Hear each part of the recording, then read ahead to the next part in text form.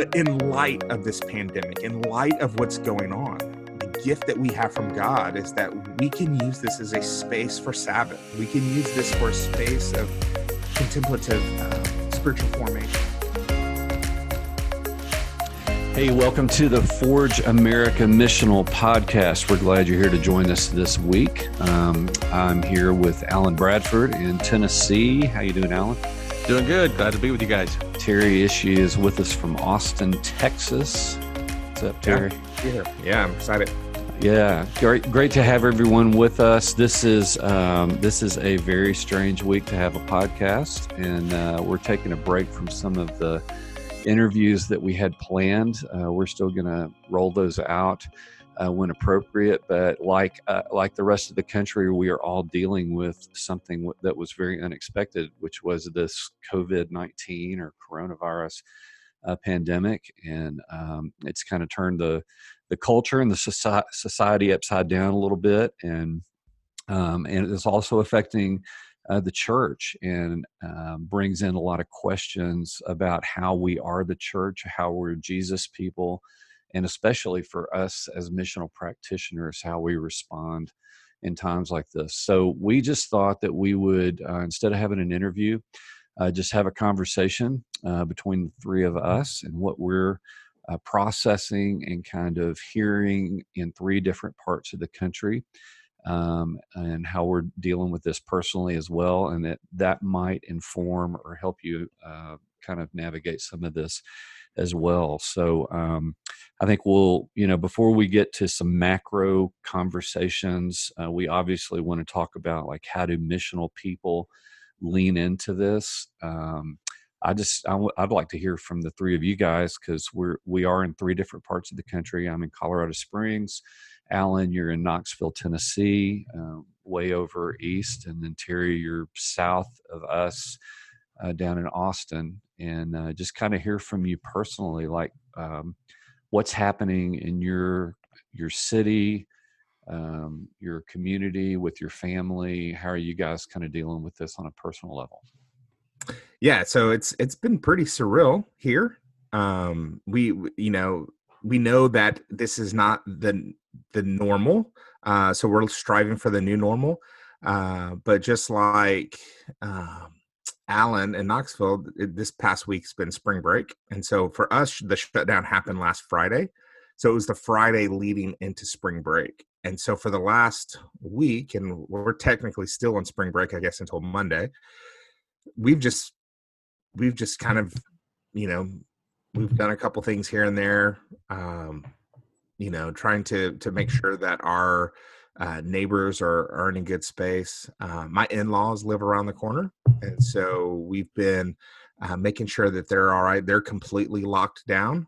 My mother-in-law has Parkinson's disease, and fairly along in that battle, and so if for you guys that don't know much about Parkinson's, it really is a compromised immune system thing, and so she can't be anywhere near anything. Keith can't go out because the odds of him grabbing something and bringing it back is high. But also, I think a lot of people don't realize about Parkinson's is that it can cause paranoia.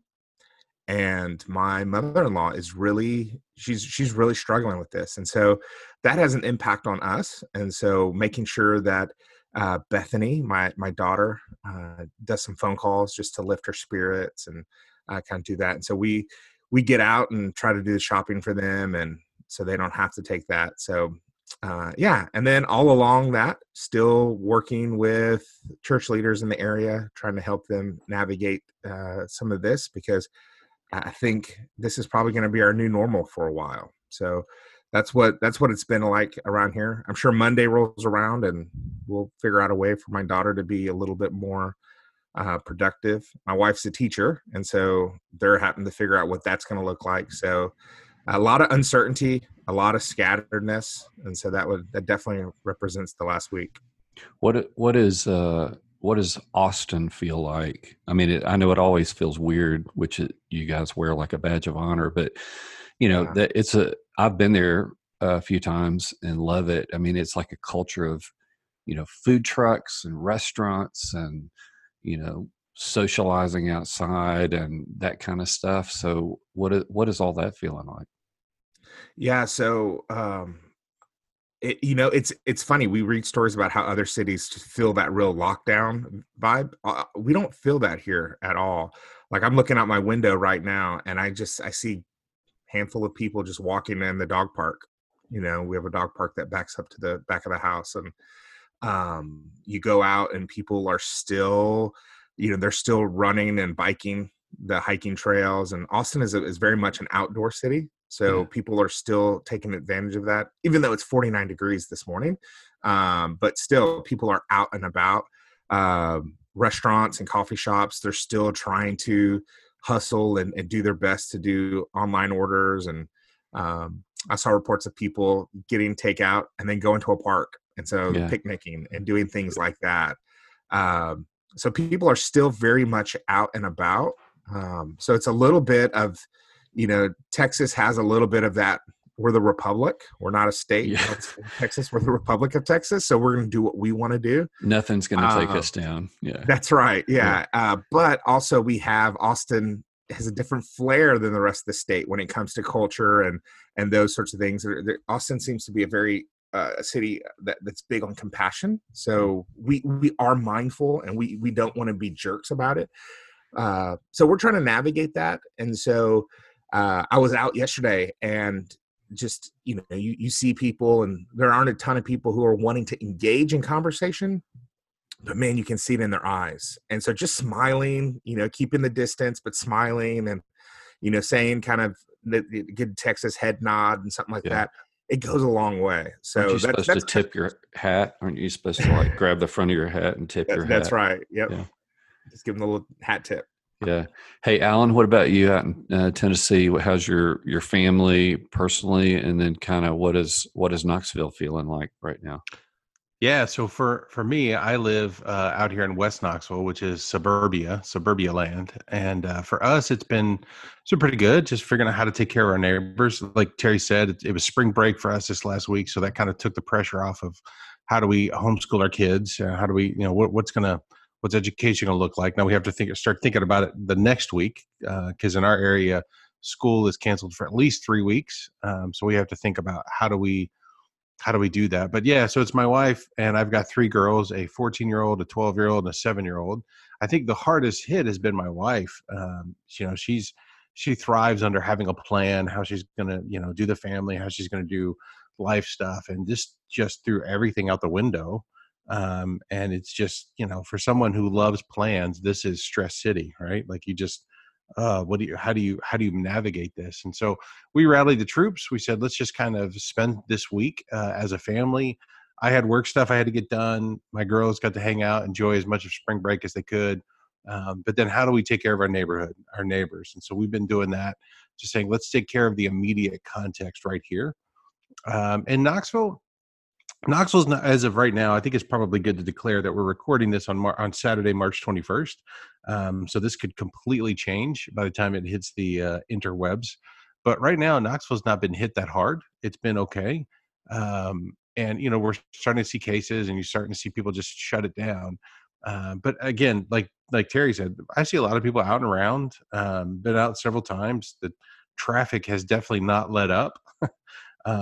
People aren't gathering in large mass, but there's people out still doing things, and tons of people out walking around, hanging out, trying to figure out how to really kind of navigate this time as a community. So it's been kind of cool. It's been kind of fun to see it, to kind of see what people are doing, but definitely you have the low-lying levels of stress and how people kind of approach this situation. Yeah. I think here in the Springs, it's Colorado Springs. It's a little bit similar to some of what you guys are saying. I mean, Colorado Springs is kind of a little bit of a weird, vibey little town, very different than Denver. A lot of cool restaurants and coffee shops and things like that, and so a lot of socialization takes place in third places, and like, our shop that we have here at Third Space Coffee, We've been pushed to do to-go drinks and DoorDash and that kind of thing. And so it's so weird to walk into our space, which is normally just full of people congregating, and it be kind of empty, And so we very much feel like we're off mission because our whole thing was to curate a space for community involvement, and now we're um, doing business. We're selling what we can to kind of stay afloat, but it has made community in some really cool ways, because we have people coming out of the woodwork, to buy product from us and do things like that. And they follow up their purchases with, we really want to see you guys, make it through this. And so our family has really felt that and been really, really touched. It brings my wife to tears, anytime I tell her a story, that, someone did a huge tip for employees, or someone, bought a bunch of bags of coffee just to help support us, or things like that.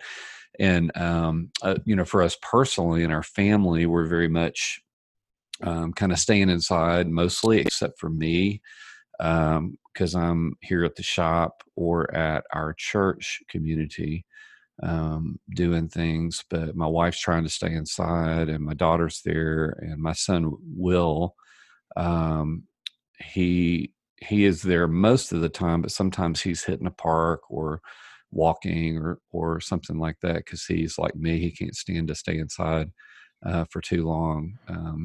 One thing I did notice that's been really interesting is our house is right downtown, and so we're about 4 or 5 blocks from the city center, and so there's a lot of people that walk down our neighborhood, and there are more and more people that are saying hello, I think, which is interesting, because like I used to be able to, like, I enjoy a cigar at night, probably 3-4 times a week, and I'll sit out there on the porch and people will walk by, and if people were in conversation before, they might just walk by, and I wouldn't interrupt them if they're talking to each other. And what I've noticed is that when people see me, they'll stop what they're doing and say, "Hey, how you doing? And how are things going?" And so it's kind of a signal to me that people are missing close social interaction. And so they're, at least in our neighborhood, they're taking the time to say hello and make eye contact and make life on life contact, which says something good to me, which is that people want to be with each other, in general. So yeah, but it's definitely a new rhythm of life. Just very, very different. I feel like I'm living in the middle of a movie a little bit. And you can think about all the, zombie movies or Contagion or Outbreak or all those kind of things. And I feel like we're kind of living the script of something like that, which is just, it's a little bit surreal. And I can remember, I'm old enough to remember, like when AIDS hit, came out, or when Spanish flu, which, came out, and it was a pandemic also. We didn't react quite the same way, but this seems like it's exponential in response. I'm not a medical person, so I don't know, the differences in all of those, but as far as the response, this is pretty earth shattering, to all of us. So, well, let me kind of shift us and just kind of widen the circle a little bit. All of us are involved in church communities, and it's interesting because we use that word a lot. Like I use that word a lot, like my church community, or we'll use the word congregation, which the root of that very word is to congregate, is to come together. And we obviously live in a country where church is kind of defined, unfortunately, as the weight of it has been defined as coming together, which we all agree is part of that. But how is your church community? How are you seeing your church community react? Kind of this first phase, because it all kind of hit us really hard last week, and everyone's just trying to figure out how to keep up right now. So, Alan, what are you guys at Crossings in Knoxville? What are you doing, and what are some of the things you're talking about as we go through this? Yeah. So what we did is, obviously our lead pastor, Mark Nelson, got together with our leaders, Wednesday was March, whatever that was, 11th. So when everything kind of hit the fan. And so that Thursday he got together with everybody, and our leaders said, hey, we're shutting it down. So for the next 2 weeks, at least, we're going to shut it down, which was actually preemptive in this area. And it kind of surprised a lot of us. At that time, oh, no big deal. We'll still be able to meet, we'll kind of do it. But we shut it down. So the staff kind of scrambled, said, okay, what are we going to do? How are we going to look at this? And our leadership was like, hey, we should probably do the whole live stream thing. Neither here nor there, but we just kind of said, that doesn't feel like us. One, we didn't have the equipment for it. We're like, we just, that's not who we are as a community. So we ended up, just for our people at the front end, we put together a video of, here's like some of us on staff doing, like, here's some prayers, here's a teaching, here's, some encouragement, here's some, hey, this is what's going on with us as a community, things like that. And then we sent a handout with it that had a liturgy on it, prayers, and here's some worship songs you could listen to, things like that. It's like, oh, okay. So we kind of stumbled into that, and so far it's been a good rhythm for us. We're doing that again for tomorrow. Tomorrow's the 22nd. And for right now, for the foreseeable future, that's what we're doing for our community as a whole. But I think the biggest thing for us was making sure we're touching base with everybody. So as a staff, the first thing we did was sit down and go, hey, who are the vulnerable among us? And then we kind of said, who are medical professionals who are on the front lines of this thing? And let's reach out to them, how they do it, how their family's doing. We said, who are the elderly in this? Are they okay? Who are singles who may be alone in this time? And just basically, we kind of created this list of all the people that we felt we need to pastorally check in with, and so we've been going about doing that, saying, what's going on? Oh, these people are sick. How do we care for them? How do we kind of rally the community as a whole around everybody? And then really, if you think about it, so I think a lot of apostolically, and what on the Strength Finders, one of my two top strength finders are strategic and futurist. So I'm always thinking down the line, that way. I'm always thinking what's coming up, and I'm thinking, man, this is a huge pivot point for us as a culture. And so I feel like right now, slowly trying to lay the groundwork for what could we become as the church. What could this look like? As we are forced to not gather on a Sunday, how do we kind of receive that as a blessing and say, what does this look like? Now, obviously, you have like what's going on now, these next several weeks, and you've got long term. Like, what is the future going to look like? Nobody knows, and everybody's trying to guess. Everybody's trying to figure it out. But we're trying to say, hey, what does it look like for us to lay some groundwork now for what we could become in the future? Not trying to force it, not trying to predict it, but at least having some thoughts and prayer, some intentionality towards it. So, I mean, that's kind of in a nutshell. That's like the big stuff that we've been doing now. And obviously, this is an ongoing thing. Like, the trick is, everybody's been saying, as far as a pastor, I never took this class in my university. I never took how to pastor people through a pandemic. I must have skipped it, or it wasn't on the curriculum. And so everybody's making it up. Everybody's trying to figure out how to do this thing. So one, we're going to make mistakes. Two, there's just going to have to be a lot of grace given. And three, I think it's like, we're just going to have to try new things and just see what works. And, okay, well, this may work for now. It may not work long term, but we're just going to try different things and see what happens. Yeah. What about you, Terry? I know you work with a lot of different churches and kind of networks. So what are you hearing, feeling? How are they kind of dealing with the community aspect of this? Yeah, I work with a wide variety of churches, and so the Neighborhood Church Collective, which is the church that I planted 11 years ago, we're actually designed pretty well for something like this. Yeah. And so for us, it's a very natural rhythm for us to take 2 or 3 weeks off at a time and practice Sabbath and rest and reflection and be a little more contemplative. That's our role for that. So it almost feels like summer break came early. Now, when we stretch into week 6, 7, and 8, that is going to feel different, because I don't think we've gone more than 3 weeks without gathering, and so we haven't really kind of felt that yet. This past week was a very easy way to kind of pivot, and even coming into this week, and it just feels like it's summer where we are a little more scattered, we're a little more in our own neighborhoods and things like that.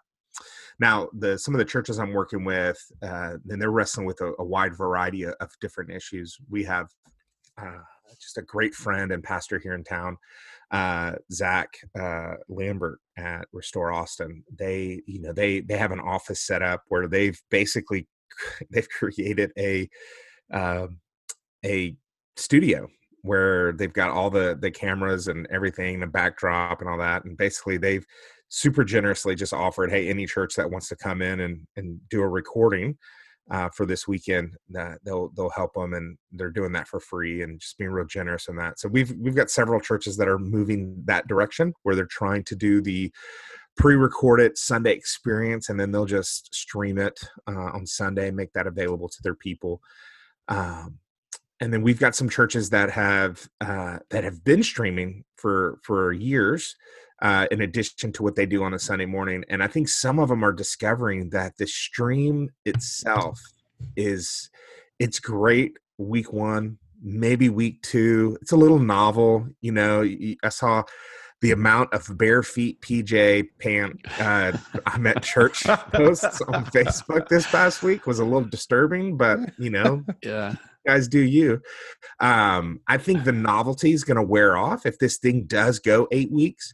And so I think the church is going to be forced. We're going to be. We're going to be forced to really engage people. Like how are we connecting with people? And so I think there are some strategies, and I've got some churches that are a little more forward thinking around that, and that we're kind of coming up with some strategies of what that looks like.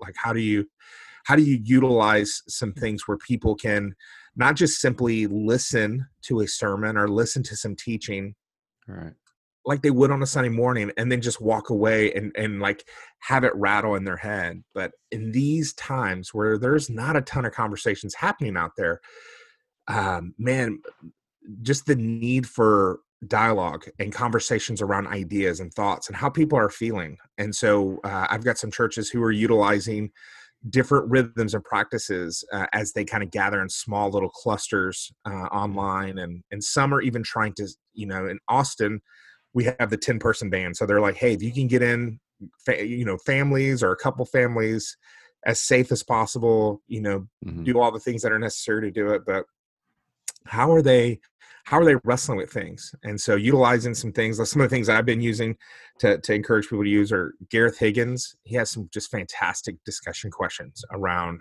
really like how things are going. And some of those questions are just, man, they're so profound and really helpful to be asking and wrestling with today, kind of as we kind of walk through all of this. And so, and then, pushing people into natural rhythms of mission, Right. Ryan Hairston said the other day that our second and third places have been removed to us, and we're forced to live in the first place, kind of in our neighborhood where we live. And so Right. not being a jerk, not doing the door-to-door coughing as you sell your, do your spiel, but it is more like, how can I love my neighbors? Like, is there anyone elderly on the block that I can be mindful of? Who can I send a text to? Who can I call? I've got a buddy around the corner, Rob, who's just, he was just deathly ill. He's just really, really feeling it. And, we had a couple neighbors. It's like, does he have coronavirus? And I'm like, no, Rob doesn't have coronavirus. He's okay. He's got the flu, and so just navigating, helping people deal with fear Yeah. We had Dan White on the pod a couple weeks ago, and it was Yeah. one of those things where it's like this fear is so stinking. We're susceptible to it, and so one of the biggest ways I can bless my neighborhood is just Right. helping people, not buy into that fear. And you can even do it virtually, next door, Facebook groups, and all that for our neighborhood. There are people that are just itching to get their pound of flesh, and so just helping people, let some of that just kind of fade away and stay focused on the positive, and encouraging people, sharing stories of beating your kid in Mario Kart. I'm glad you finished that sentence, man. Yeah, don't beat your kids. I know it's stressful. Don't beat guys, let us say it, Mario Forge. Kart. Please do not beat your children. Yeah, don't listen to Terry. That's right.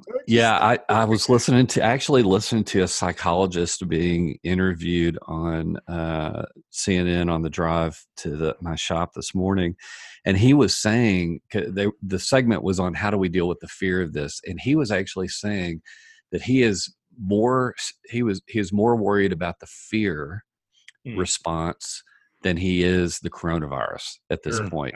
Yeah. Because as we do things like shut down businesses and unemployment happens and all these things that we've never navigated, people's fear level just goes through the roof. And to make it worse, they're told to stay inside their house. And so they can't get outside. They can't socialize. They can't go to a movie. They can't go have a drink, whatever it is. And so this whole idea of, I have been thinking about, like, how do you, and I'll talk about our church here in just a second, but how do you bring shalom, peace, which is one of these things, sometimes we talk about, how do you carry that to your neighborhood? Yeah. So how do you be a faithful presence of peace and humanity and incarnation in your neighborhood? And so, yeah, that has been, that stuff you're saying, Terry, just really resonates with where I've been. At our church, the church that I have a staff position on, it's really interesting because I'm the pastor of missional culture is the title that they've given me, and my job is to basically, kind of get this idea of living a missional lifestyle, being outward focused in your faith, not giving up gathering, but also including, loving your neighbor and living your life outside of the church, your Christian life. That's my job, is to kind of get people thinking like that. Well, we've been slowly shifting that, and we were like, we have traction. Like that has started. We've started seeing that in a church of 1,000, 800 adults and 200 kids. And so that has been really, really exciting to see that it kind of taken hold. And then all of a sudden, everyone is pushed into that deep end. So it's almost like everyone was swimming to the deep end really slowly. And then all of a sudden we moved the rope, it's like, guess what? You're in the deep end. And, which isn't a terrible thing, but we still have questions because we have a building. We have a charter school that meets in the building, but now the charter school can't meet in the building. And how do we help them with their financial pieces of that, which affect our financial pieces of that? And then, in churches that have buildings and staff and things like that, it's just a reality. And so, we are doing the live stream thing right now, but we stripped away the full band and we basically set up a living room on our stage, and we did it on the stage just because we have lights that point on the stage. And, we're doing acoustic worship and really short messages and things like that. One of the things that I think we're going to try this next week is we're doing these 10-minute check-ins on Facebook, where the whole community can kind of log into a Facebook Live, and one of our pastors is talking, and it's just kind of a check-in. We've set up a webinar studio in one of the kids' rooms that is going to be used to connect with students, one that's going to be used to connect with kids, parents and kids, so that they can still kind of gather in their home and engage some scripture and community and see some of the leaders and the faces that have helped them curate their faith journey, which is important. It's like, what are our leaders are doing? What are they saying? And so there's some realities to the hierarchy of I belong to a church, that we're having to deal with. And then we're trying to figure out, okay, so how do we live as a scattered church that it's more scattered now than it is gathered? And that's not a bad thing for a big church to wrestle with.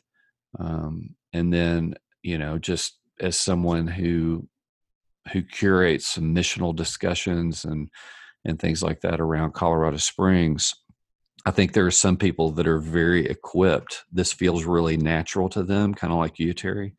And then there are some people that are just wondering, how do I deal with this? What do I do? And I know in a couple of weeks we're going to try to host kind of a webinar type login thing with Forge America for pastors and church leaders and people that are trying to figure this out, where we can just like share ideas and share where we are and kind of what are some best practices. And so, I mean, if you're listening to this and you'd like to be part of that, I'd encourage you to hit the website and be sure you connect on the website to forgeamerica.com, and you'll get an email about that. But, there's some realities of, we're a big church, so what do we do? Or, we're the thing that I've heard that's the hardest are small churches that don't have technology. And I heard of, I went into Noodles and got lunch to go the other day, and a gal recognized me and she said, yeah, I go to my mom's church and they don't have like any technology or anything. And so they're just not meeting. I mean, and once in a while they'll send an email because they just don't think that way. And so this idea of, well, we have technology, so if you're a church, we'll help you do that. I know Mark DeMaz, he's had a bunch of posts about that. So they're offering, their stage is all set up as a TV studio, and so businesses can use it and churches can use it, and all these different things. So it's an interesting time for church structures, which have so much relied on getting together. And we haven't done a great job of discipling people in just, what are your personal faith rhythms? Like, that question that it gets posed every once in a while, if your church had to close its doors, would the community know? Which, that's a great question. But right now we're faced with, if your church had to close its doors, would your church notice? And that's good. The funny thing is, well, not funny, the interesting thing is that people can't just go down the street to another church, right? It's like, if Pulpit Rock just like goes out of business, it's not like, oh, okay, well, I'll just go down the street and find another church and see what their worship and their teaching and everything is like, because you can't do that. And so church shopping has stopped, except maybe online. Like, who's got the best content this week? But what do you guys think? I mean, I'm kind of asking, I don't know if you guys have like a prophet gift in you at all, but it's like, because I think apostolically too. I sit around thinking, okay, what can we create that helps curate the community aspect of the ecclesia, of Colorado Springs? It's like, besides Facebook Live and whatever. I mean, do you guys have a picture of what it could look like in a couple of weeks? Yeah, I mean that's the trick too, is thinking through the next couple of weeks, however long this season will be, whether it's a couple of weeks, whether it's 8 weeks, whatever, and then long term. One of the things I forgot to mention that we're doing here, and it circles back to some of the stuff you guys are talking about in this conversation, is I mean the first thing we did as a staff is we went and bought a subscription to Zoom. Zoom is making a killing right now. like, yeah, so we bought that. So that's how we're doing our meetings. But then we've created a weekly rhythm for our community of a morning prayer, like a dinner time, and then an evening prayer. And then somebody on staff is just going to curate those where we get on Zoom. Here's a link. And then we just kind of curate it. And that prayer can be like literally, okay, let's pray, let's do all these things. But it could also be our children's pastor is going to read a story at dinner time.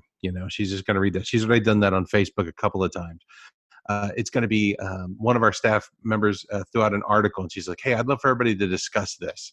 And we're going to discuss this during that time. But basically, and it's not, you don't have to be there all the time, but creating a liturgy through the week that says, hey, we're going to be there for you. Like, let's come together. And if the only way we could do it right now is virtually, let's do that. Yeah. Terry, what about you? I mean, you kind of exist in a space that's innovative and more scattered than gathered. Any thoughts on where this goes, even over the next couple of weeks? I mean, because you made the comment, which I agree with, that, I mean, churches got hit the first week. The obvious response for churches that can is let's live stream. Yeah. And, the first week we had like 100 people in each service, and then we kind of live streamed, not very well. The second week we're going to more couches and living room set up and acoustic, and going to live stream again. But it's like, how many weeks can this go out there? And I know some churches that are doing like full band, lights, fog machines, and filming all that. So where do you think this goes? Yeah, that is a fantastic question. I think one of the issues and problems, and this is something that I've thought about for years, that isn't related to the pandemic, but the house church movement. It's been a movement that's been around for a very long time, and one of its biggest, there are a couple things that every movement has its issues. One of the issues that the house church movement really suffers from is the idea of what is a house church? What does it look like? And so oftentimes when you see a house church starting, they basically take what a Sunday morning looks like and they just shrink it down to fit inside of a house. So I've seen house churches set up music and audio, and they'll do like, little living room type session. And then someone will stand up and preach. And I mean, it's like, this is what you would get on a Sunday morning at a church, but it's just not as good. And so that typically, and then there are house churches that evolve and innovate and become something a little bit better and more dialogue centric. And so I think that's what we're seeing right now online, where you're seeing churches was like, well, let's just do what we always do and just shrink it or package it video form. And I was having a conversation with a guy yesterday, and I was telling him, I said, there's a reason why Joel Osteen, when he does his TV stuff, it's only like 20 minutes long, because no one wants to sit and watch an hour and 15 minutes of a worship service. It's brutal. Right. I mean, and let's be honest, it's pretty brutal for some people who go sit through those things in person. I mean, can I just interject something? Because this is really true. And I was thinking about this. I don't know if y'all watch Jools Holland at all. Mm-hmm. Jools has, it's a BBC show. It's on cable. And it's kind of like, if you remember like the Midnight Special or something like that. I mean, he has great bands. Like he'll have like a brand new artist. It's in England. It's in London. He'll have a brand new artist. And then the very next one will be Elton John. And then the very next one, and so he'll have like 8 artists and they just go around the room and perform songs. And so I love watching this thing. And the truth is, that's about as good as you could get with a music experience on a TV screen is Jools Holland, I think. And because you feel right there. It's a very small studio and you feel right there. And I flip around. Like I don't watch the whole thing. I sit there and kind of flip back to see if there's an artist that I want to watch. And so to think, okay, we're going to sit here and watch 50 minutes of worship. And I know I sound a little critical, and I don't mean to, but it's just like we've got to innovate a little bit more than just package what we do on Sunday into a video. It's the reality. I mean, that's how we're trained. I mean, it's the lens that we see the world. And this is not a church lens. This is an entertainment lens. I mean, you watch TV, and if a commercial or something gets slow, what do? You pull your phone up. It was like, we're watching something, and it was like, oh man, that dude looks familiar. What have I seen him in? IMDb. And, it's kind of a slow part. And so we're always, you're on the radio, and this song's not as good, so you switch to the next station. And so I think we have to be mindful that if we begin to lean so heavily on these forms of communication for the church, people are going to approach that the same way they approach any other video that they're watching. Yeah. And so I've seen pastors like send out little documents that says, here's how you should watch the simulcast, and basically telling them, turn your phone off, or open up to the Bible app, but don't get tempted to search or look for other things, and basically telling them, don't, focus in, put your attention here and all that.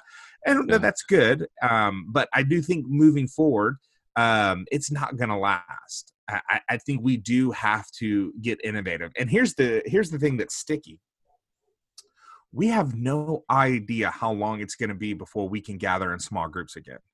I mean, I imagine that's going to happen before just a full-on, okay, everything's back to normal. I would imagine we're just as we kind of went into this, where it was like, hey, no groups bigger than 250, no groups bigger than 50. Now it's 10. Yeah. Now in some spaces it's like 0, right? You only stay in your home. Don't talk to anyone. I think, I could be wrong, but I think it's going to, as we go back to our normal, or the new normal, because it will be a new normal, I would imagine at a much slower pace, we're going to go back to that, where it's like, hey, it's okay to be in small groups of 10. It's okay to be in small groups of 25, 50, right. Move up.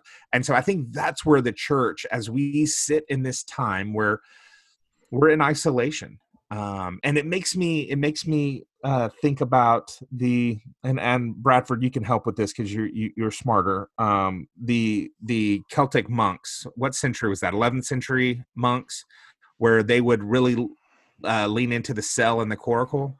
Yeah. So when they re-Christianized basically Europe, when they came out and re-Christianized Europe. Yeah. So you got St. Patrick, St. Columbo, those guys. Yeah, I never can remember what century it is. We're going to say 11th century, but whenever those cats rolled around the greater Western Eastern Europe. But this idea of the coracle and the cell, and the coracle is a small little boat that these monks, these missionaries would get in and just push away from the shore, and wherever the current took them, they felt this was the Spirit prompting them to be on mission in these spaces. But before they would ever get in the coracle, before they would ever get in the boat, they would spend time in the cell. And a cell was just a circular, thatched roof little dwelling, enough for one person. And it's in that isolation, it's in that space that they would practice the Sabbath. That's where they would practice the contemplative aspect of their spirituality, their spiritual formation. And really for us and in our community, I'm just encouraging people that, man, this is a gift from God. I don't think this is God's will. I'm that guy. I don't think God's will is for a pandemic to hit the earth. So people using that narrative, I would disagree with. Yeah. But in light of this pandemic, in light of what's going on, the gift that we have from God is that we can use this as a space for Sabbath. We can use this for a space of contemplative spiritual formation, where we can do the necessary things of prayer and oh man, like practicing self-control when it comes to eating, practicing self-control when it comes to exercise. And because it's tough, man, it's tough when you're just sitting around and, oh, What can I graze on today? And so Yeah. practicing those sorts of things in this time, because it could be 4 weeks, 8 weeks before those first groupings come. I think we have to lean in there. And I think in the next 4 to 8 weeks, if we really do lean into this, I think there'll be some great innovative ideas that are birthed out of this. Yeah. Yeah, I do too. Yeah. I don't know, maybe some tools that you guys might be thinking of or that you have thought of, and maybe it hasn't hit you yet. One of the tools that I've been thinking about, how can I use it? I don't know if this is in every state. Do y'all have Nextdoor? Yeah. Online? Yeah. Yeah. And so I stumbled across Nextdoor when we lived out in the suburbs, and it was pretty helpful out there. And then as soon as we moved downtown, one of the first things I did was sign up and log into Nextdoor for our zip code or our neighborhood, however that works. And our coffee shop is part of Nextdoor here in our area of the town. But Nextdoor is kind of this gathered community online, because what you see on Nextdoor, and if you haven't gotten on it, go to, I think it's nextdoor.com. You should be able to find a Nextdoor for your area in the city, and you should definitely be part of it, because it's everything from, hey, I need a plumber. Who knows a good plumber?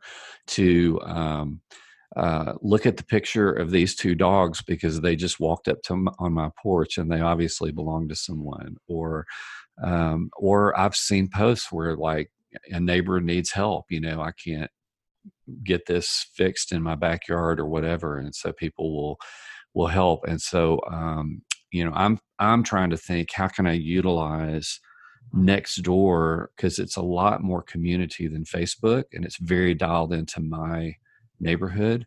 How can we use Nextdoor to take care of our neighbors? And so that's actually on my list of things to sit, contemplate, and start do a post and try to utilize today. The other one is, and we live downtown, so it may be a little bit different in the burbs, but everyone in our neighborhood has like a little picket fence around their front of their house, or they have, or like our house is kind of set up off the street. So there's a rock wall with some stairs that go up.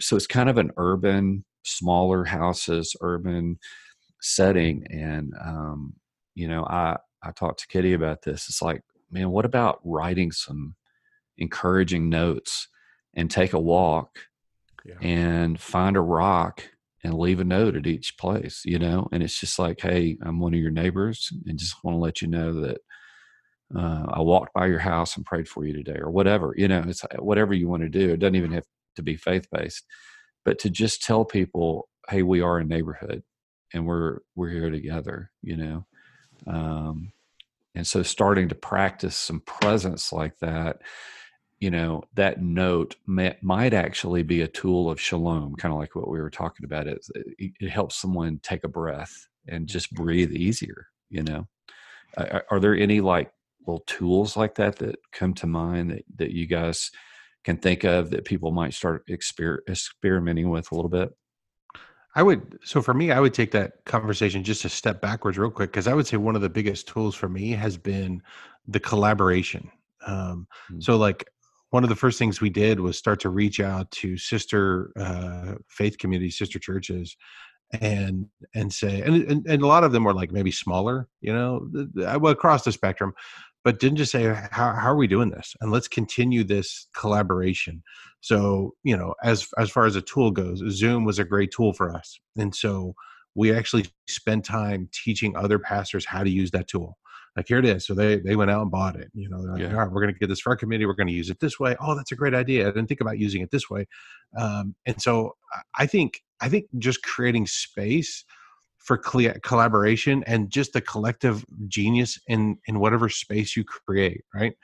So for our my Forge Knoxville Facebook page, usually I'm just publishing like, here's a cool article, here's a thought, here's whatever. Well, I kind of just wrote something about recently, just off the top of my head. I was like, wait a minute, they're saying we have to stay in our neighborhoods. It's like, we're designed for this. And then the first post was somebody who said, well, this is what we're doing. And it was like little gift bags of like recipes and things to do with your kids, and they're just distributing it to the neighborhood. And I was like, that's a great idea. I would never have thought of that. And so I put it out there. What are some of the other ideas? And if I don't get anything, I'm going to start pushing. I'm going to start creating a space and saying, hey, how do we create a space to actually share some tools, share some ideas, and things like this? Yeah, I would say the best tool that we're seeing in our neighborhood, it's old school, baby. It's sidewalk chalk. And so taking sidewalk chalk, and as you walk the neighborhood, just scribble, little encouraging notes in the driveways of your neighbors, and seeing kids just, plop down in front of a house and just you draw little pictures, and then you move on to the next. It's almost like a bar crawl where you're just sitting house to house, and especially toddlers that stumble about the same rate. But it's fun to see neighbors doing things like that, where it's just like leaving those little notes and those little pictures and reminding of the humanity in the neighborhood. It's really good. Yeah, I'm sitting here thinking out loud, talking out loud, but it's like this idea of words of peace. I wonder what it would be like to just walk. I mean, in our neighborhood, we have sidewalks everywhere. You just walk the sidewalk, and maybe at every corner, you figure out a word of peace, not a Christian word, but just a word that anyone of any faith, just an Imago Dei, a human being, would read it, and it would just give them a little bit of a sigh of relief. That someone's noticing, and maybe you just like scatter those throughout your neighborhood, because people are spending more time walking their dogs and just getting outside a little bit rather than going to the coffee shop or wherever. But that's a great idea. I'm going to stick that in my bucket and steal it, man. I got to go buy some sidewalk chalk. I shouldn't use spray. I shouldn't use spray paint, right? That's actually defacing. That's actually a completely different art form. Yeah. So okay, I would throw this out there, and this is more. You guys can correct me if I'm wrong, but this is more of a sticking point for me. I don't know if you guys have noticed this, but the response from I get on social media, I get on Twitter, and you follow a lot of the big names, right? Whoever they are, or the big organizations, and it was amazing to me that right out of the gate, everybody's got a way to help you through it and fix it. Here, we're going to tell you how to pastor your church through crisis. Now, I understand the heart and the intention through it. Like, you know what I mean? Like, hey, let's be collaborative. Let's do this thing. But there's almost that American entrepreneurial spirit that says, hey, we're going to fix this, and we're going to do all the right things. And here's all the A, B's, and C's that you should do. And I kind of got to the space where I was like, I don't want to hear that right now. What I really needed to do was sit and lament. Yeah. Because society is changing. And the only other time I could think about was, after 9/11, I remember that day, right after the second tower went down, I said, the world just changed. I was 26, I think, when that all went down. And I was like, the world has changed and it'll never go back. That's the event we're in now. And I feel like we need to lament it a little bit. Yeah. I think we need to receive it as well as a blessing, because I think we can say, you know what, I am excited about how this is going to form the church and where it's going to take us. Totally excited. I think it's going to purify us as a movement. It has to purify us as a movement. To receive it as a blessing. And I'm with you, Terry. I don't think like God's like, I'm going to do this thing to you. But how do we lament what's going on? Right now, I'll give you an example. My mom, right before all of this hit the fan, my mom, her kidneys shut down. She's, almost 70 years old, because kidneys are completely shot now, dialysis 3 days a week, and then a pandemic hits. And so she's having to deal with all of this, right? Yeah. How do we lament? I can't just be like, oh, Mom, it's going to be okay. And oh, here's a pandemic. Everything's going to be fine. To sit in the grief, to sit in the, oh, man, everything's just changed, to let it go well, and then give the space to say, all right, what are we going to do next? How are we going to move forward from here? Yeah, go ahead, Terry. Yeah, it's funny you say that, because even using the language of 9/11, and man, please do not hear what we're not saying. We're not comparing this to 9/11 and those sorts of tragedies, but just the response and how you do have to pivot, you do have to change. But using that example, when you were talking, the first thing I thought of was it's probably more like, a couple months into World War II for America, where there was forced, restrictions.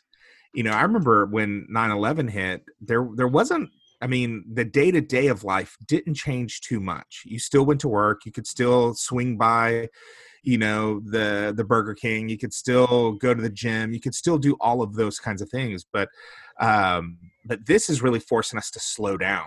And you could easily distract yourself, at when 9/11 was going there. You could mask the anger and the pain that was boiling up inside of us. But during World War II, you kind of study the kind of American, what was going on here stateside during all of that, where people had to have restrictions. They had to pull back. They had to sacrifice some of those things where life wasn't so normal, where it's like you were forced to live in a new way. And I think that's kind of where we're at, as we're forced to live in this new way. And then add that to our modern age of we want to microwave everything. It's like, oh, I lament it. I gave it 5 minutes, but now I'm on to not feeling that. And so, man, I thank you for sharing that, Alan, because I think that is a piece that we do need to lean into, where we cannot microwave our feelings around this. We can't just I'll give it 5 minutes and then let's be done. But man, we need to put this in the crock pot. We need to let this thing go slow and simmer and put it on a smoker and, get a drink and sit out on the back porch and just look at the sky, because it's gonna take some time. Because I think there will be some dangerous, results if we do really just microwave this. If we don't really take the time to lament, if we don't take the time to sit and think the implications and feel those feelings. Those are some of the conversations I've had with my daughter in the last week. It's just, tell me how you're feeling. And she's quick to say, oh, I'm good. Oh yeah. This is what we did today. And she's always speaking of the distractions, right? Mm-hmm. We played Mario Kart, or we played a game, or we did this, or we whatever. And it's never like, no. Tell me, how are you feeling? Yeah. And because I think that's huge. That's where we have to sit in. So good word, Alan. Yeah, that's really good. And yeah, when you see my blog post somewhere about crock pot versus microwave, I'm just telling you right now, I'm stealing. That's so bad. That's why I love Ishi, man. All his analogies involve food. I know, but it's really so good. And that's what I'm lamenting. Movie theaters are closed, man. I know. Over here. Well, and when everyone makes fun of me when I have a movie DVD collection of over 700, 800 movies, and when the internet fails, I'm gonna be watching DVDs. As long as we get electricity, I'm gonna go buy a generator. You're gonna be gold, man. Right. I did think of you, Terry, because I saw some report where Comcast and Netflix and all these places were thinking about are going from HD to SD or something like that, just so they could help bandwidth issues, with everyone being home. And I was like, man, poor Terry, like watching movies. Yeah. This past week, I introduced Bethany to the John Hughes films, and she'd already seen Ferris Bueller, but we did Breakfast Club and Uncle Buck and Great Outdoors, and and I even threw Blues Brothers in, just because we're all at Chicago. It's like I can't do Chicago without the Blues Brothers. So, but it's funny watching the DVDs, because I don't have Blu-rays of those. I've just had the DVDs forever, and so we bust them out and put them on. And she's like, "What's wrong with the screen?" Why does it look all shaky? And it's like, well, that's the way it was. We still have a VCR in the house because of our foster kids, and that's what we'd set up in their room to watch these old VCR tapes we had from the kids and stuff. And so you ought to try watching a VCR tape now, and it really shows you what you've gotten used to, and what you're not used to now. Yeah. So, sure. Well, hey, this has been a helpful conversation for me personally, and I sat here and jotted down some ideas, and I'm going by Walmart to get some chalk, sidewalk chalk today, and going to play with that. But you know, I want everyone that's kind of listening to this to know that, you know, at Forge America, we definitely don't have the answers on how to fix all this stuff. We do have thoughts about why we're missional people and why we do the things that we do and live the way that we live. We'd love for you to engage that conversation with us. So this isn't a marketing invitation as much as it is just an invitation to jump on the website and connect so that you can be part of the tribe's conversation around this as well. And all of our hub leaders and our leaders and authors and different people that we have are all trying to navigate this. And I think best ideas and best practices come out of community and not out of just like sitting in a room by yourself with a whiteboard. So we're going to have several kind of invitations to online things, podcasts, different things going out. And so we'd love for you to connect with us at forgeamerica.com. There's a connect page to do that. And we'd love to get you in on some of these conversations. I do want to say, which we'll actually probably publish before we publish this podcast, but if you're listening to this podcast, go back and look for an interview that I'm going to do, a discussion I'm going to do with Mike Frost and Alan Hirsch this weekend. And we're expecting to have that live on Monday. And those guys are the founders of Forge. They're kind of, I don't know if you want to call them grandfathers or crazy uncles of the missional movement, or crazy cousins, you know, but they are super, and God has graced them with an intelligence about how to be the church and how to be missional people. And so I'm expecting that conversation to be super rich and deep and really thick with some great thinking.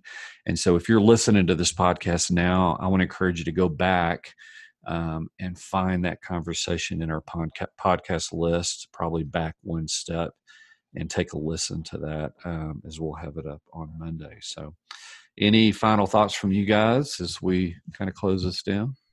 Nope. Just stay safe and wash your extremities. Yeah. That's good advice. Yeah. Hey, can you be a little bit deeper than that, Terry? Yeah. Well, I'll just, don't panic and always carry a towel. So. Man. Okay. So I'm going to top both of you. Just be present in your neighborhood and love your neighbors, whatever that looks like. And, we're trying to figure that out as well. But I did a little post last night that the church has left the building. I mean, we've been seeing those around, kind of like Elvis has left the building. Well, the church has left the building.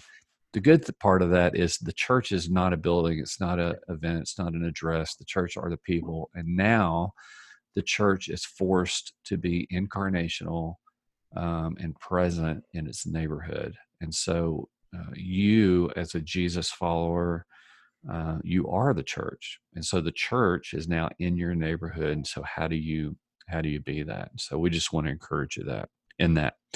And we will, we'll see you on this podcast. We'll not see you, right? We don't see people on the podcast, but we'll have yeah, it's kind of, those words that you just kind of use, right, in language. Yeah. But stay connected with us, and we will see you next week.